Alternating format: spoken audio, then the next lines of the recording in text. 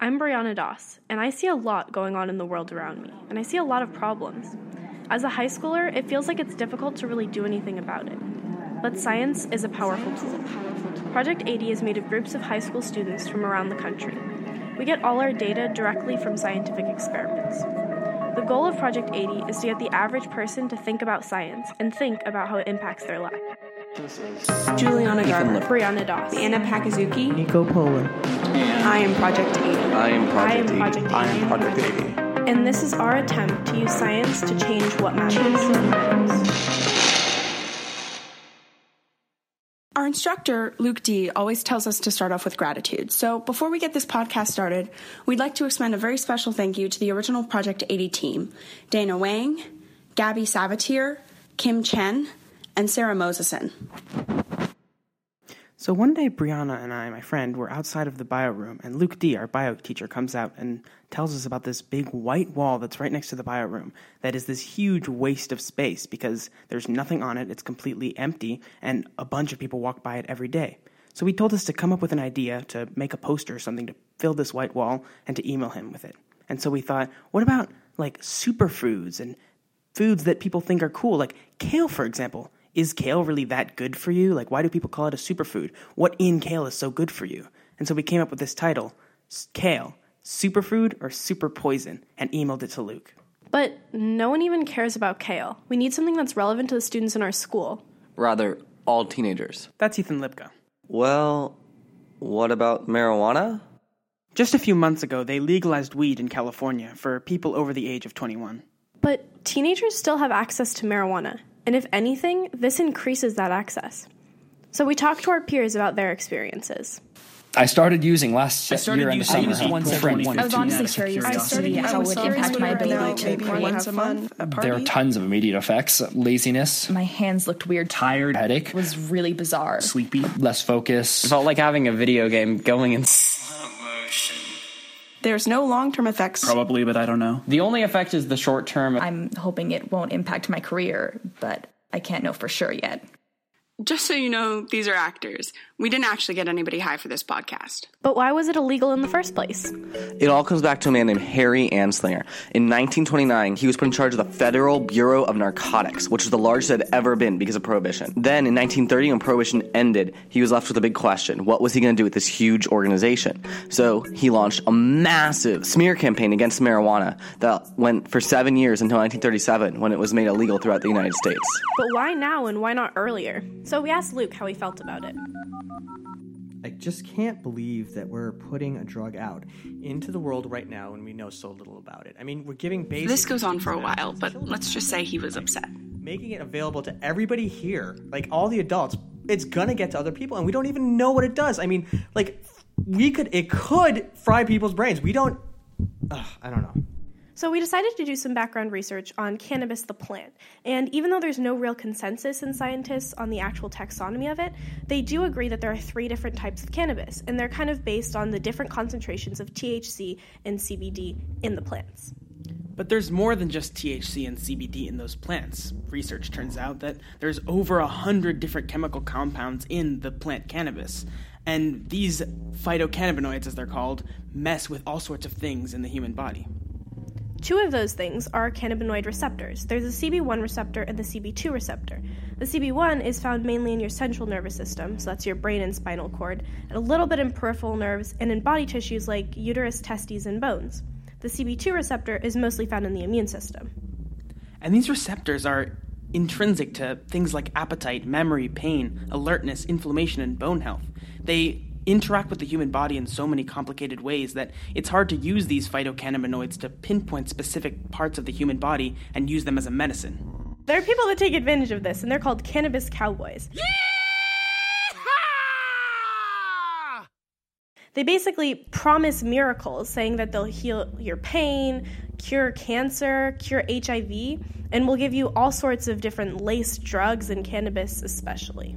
But the reality is, although cannabis might play a role in the treatment of cancer, AIDS, or as a pain medication, the CB receptors deal with so many different things that these treatments might have a lot of unintended side effects. So we started looking at a meta-study. This one was called Medical Marijuana, Review of the science and implications for developmental behavioral pediatric practice. Basically, they were saying that the effects of marijuana depends on the person and on the dose, but those effects can last anywhere from a day after use to a month. Some of the positive effects included anxiety inhibition, euphoria, heightened perception, increased sociability, a time-slowing sensation, an increased appetite, and a decrease in pain.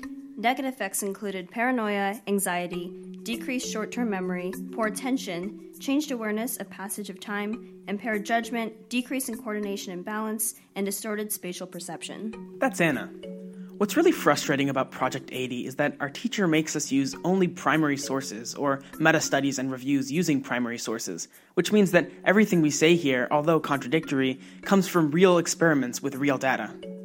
We couldn't find super strong sources for the short-term effects of marijuana. The review that we used had a kind of low impact factor. One of the really hard things that we had to do was differentiate between good and bad sources. An impact factor is a controversial metric to determine the value of a given source. It's a complicated equation, but it's basically determined by how often a source is cited by scientists. We looked at meta-studies and talked to other teenagers to get the data that we did. However, our results were quite confusing. We looked at an article by Nature Neuroscience called High Time for Marijuana Research. Did they really call it that? Apparently so. 9% of marijuana users are addicts, while 23% of users of heroin are addicts. However, cases for marijuana addiction are 10 times more frequent due to its recent legalization. So we were faced with this issue. Marijuana was suddenly legalized all around us, and that meant incredibly increased accessibility to marijuana for teenagers like ourselves. And while we could kind of see the short-term effects, whether through our peers or through these studies, we don't really know the long-term effects and how it'll affect us for the rest of our lives. That's Garber, and up until now, she's been handling our recording. Hi. A long-term study by M.H. Meyer, working for the Proceedings of the National Academy of Sciences, found that people who started using marijuana as teens had IQ decline. People who started using marijuana as adults did not show any IQ decline. The article was called Persistent Cannabis Users Show Neurological Decline from Childhood to Midlife, and the long title held really true. Another article entitled Long-Term Effects of Marijuana Use on the Brain, published by the same organization and authored by F.M. Philby, pointed out heavy chronic users of marijuana had lower orbital frontal cortex gray matter volumes. What's your orbital frontal cortex? Good question. The orbital frontal cortex is a part of the brain which is mainly responsible for decision-making and cognitive processing. Cool. What does making your gray matter smaller do? Well, that's part of the problem. We don't necessarily have 100% confirmation about what it does, but we assume that it affects decision-making and cognitive processing, making those less effective in the brain of somebody who's been using marijuana chronically. So starting as a teenager means that it has effects on your decision-making later on in life. Another study called An Evidence-Based Review of Acute and Long-Term Effects of Cannabis Use on Executive Cognitive Functions by the Society of Addiction Medicine, which sends out publications to doctors and physicians so that they know how to treat people, found that there were just a lot of contradictory studies on attention and decision-making that did not have a clear answer on what marijuana does long-term. Another study named Evidence for Shared Predisposition... That's a mouthful. Predisposition in the relationship between cannabis use and subcortical brain structure by JAMA Psych. What is JAMA? Journal of the American Medical Association. We should probably know that, shouldn't we? Found that in the past, neuroimaging has shown very inconsistent evidence that cannabis affects the hippocampus. The hippocampus is a part of the brain which is responsible for emotion, memory, and autonomic nervous systems.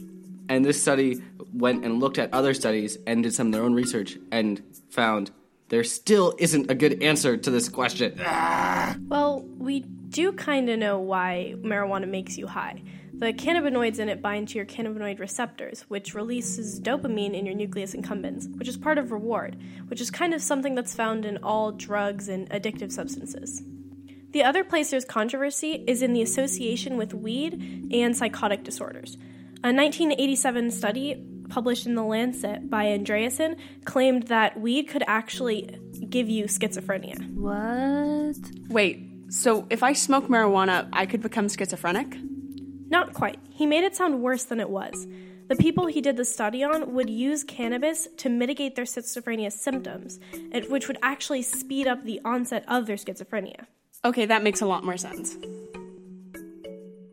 So even though we have all these really confusing results, some of them even contradicting each other, we keep seeing that scientists generally agree on two things, right? They agree that cannabis affects the reward system and that cannabis causes cognitive decline. So I want to say that other than problems with contradicting data, there's a problem that's happening at the stage of the scientists themselves. Something's happening where they can't get enough research to see the actual patterns that are happening. So we decided to look at the story of the scientists, specifically this one scientist, Alan Shackelford, who is a scientist studying cannabis and researching how cannabis can be used as a medicine. Specifically, he helped treat a girl. By using a pharmaceutical high in CBD, he helped her go from 300 seizures a week to 1 a month, which on its own is really impressive. But when he tried to continue his research in Colorado, he found that he couldn't. That's ironic. So what he did was he went to Israel. And I know you might be thinking, why did he go to Israel? Well, here's why. Israel has actually been the lead in modern cannabis research, because in Israel there's a lot less stigma on what cannabis does to your brain and to your body. It's still illegal for recreational use, but a lot of scientists end up going there to study it scientifically because it's legal. We found this guy's story, Alan Shackelford, in a Nature journal called Research Without Prejudice by Emily Sohn. So looking back at what's happening in the United States, we're seeing a kind of vicious cycle that's preventing scientists to do the research that they need to do. There's not a lot of evidence. As we've just seen, the evidence that there is contradicts itself and is confusing. So that leads to the government not legalizing weed, which leads to there not being able to be any research because scientists can't get their hands on weed, which then leads to there not being enough evidence. So it's a vicious cycle of scientists not being able to do their work. Going back to the history we talked about a little bit at the beginning of this podcast, when marijuana was made illegal, it was labeled a Schedule I drug. This is in the same category as heroin, LSD, and ecstasy. To give you an idea of scope, cocaine, methamphetamines are both Schedule II drugs. This is largely because the efforts of one man. Who? You guessed it, Harry Anslinger. Did you guess it? No. He pushed for policies that prevented researchers from getting any funding for marijuana research. So what do we do? Where do we go from here? What can we do? We're just like 6 teenagers and one Luke. So we didn't know really where to go from here, but we have learned a couple things from this. We know we need more research, and not just observational studies, we need controlled studies. We need numbers, and we need to know more about long-term effects. And we need to not be afraid of scientists who are trying to do these things. We need to give them funding and make sure that researchers are there to support them. Specifically, we need to make sure that scientists aren't coming before the people who are actually smoking weed. We need to make sure we know what weed does to us before we start giving it to teenagers. Yeah, we need to have people be knowing what weed does to your body and making informed decisions, not making positive or negative assumptions, but knowing how it affects your body, how it affects your mind, and then making their decisions from there. So this is what we know. We know that most scientists agree that cannabis use can lead to a decline in cognitive functions. We know that cannabis interacts with the reward system, which means it probably has addictive properties. But we're not here to tell you whether the legalization of weed in California is a good thing or a bad thing. We're here to help you make an informed decision about legal cannabis use. And we're 100% sure that the research isn't fully there to be able to make that decision. The most important thing, and the question that we're left with, is this. Why is policy able to interfere with research required for the American people to safely and responsibly use marijuana? Before we close this podcast, we would also like to mention that, since we recorded it, Israel has moved to decriminalize marijuana use. This means that policy favors fines and educational initiatives and uses criminal prosecution as a last resort. As always, thank you so much for listening to the Project 80 podcast. Keep your eye out for new material on project80.org.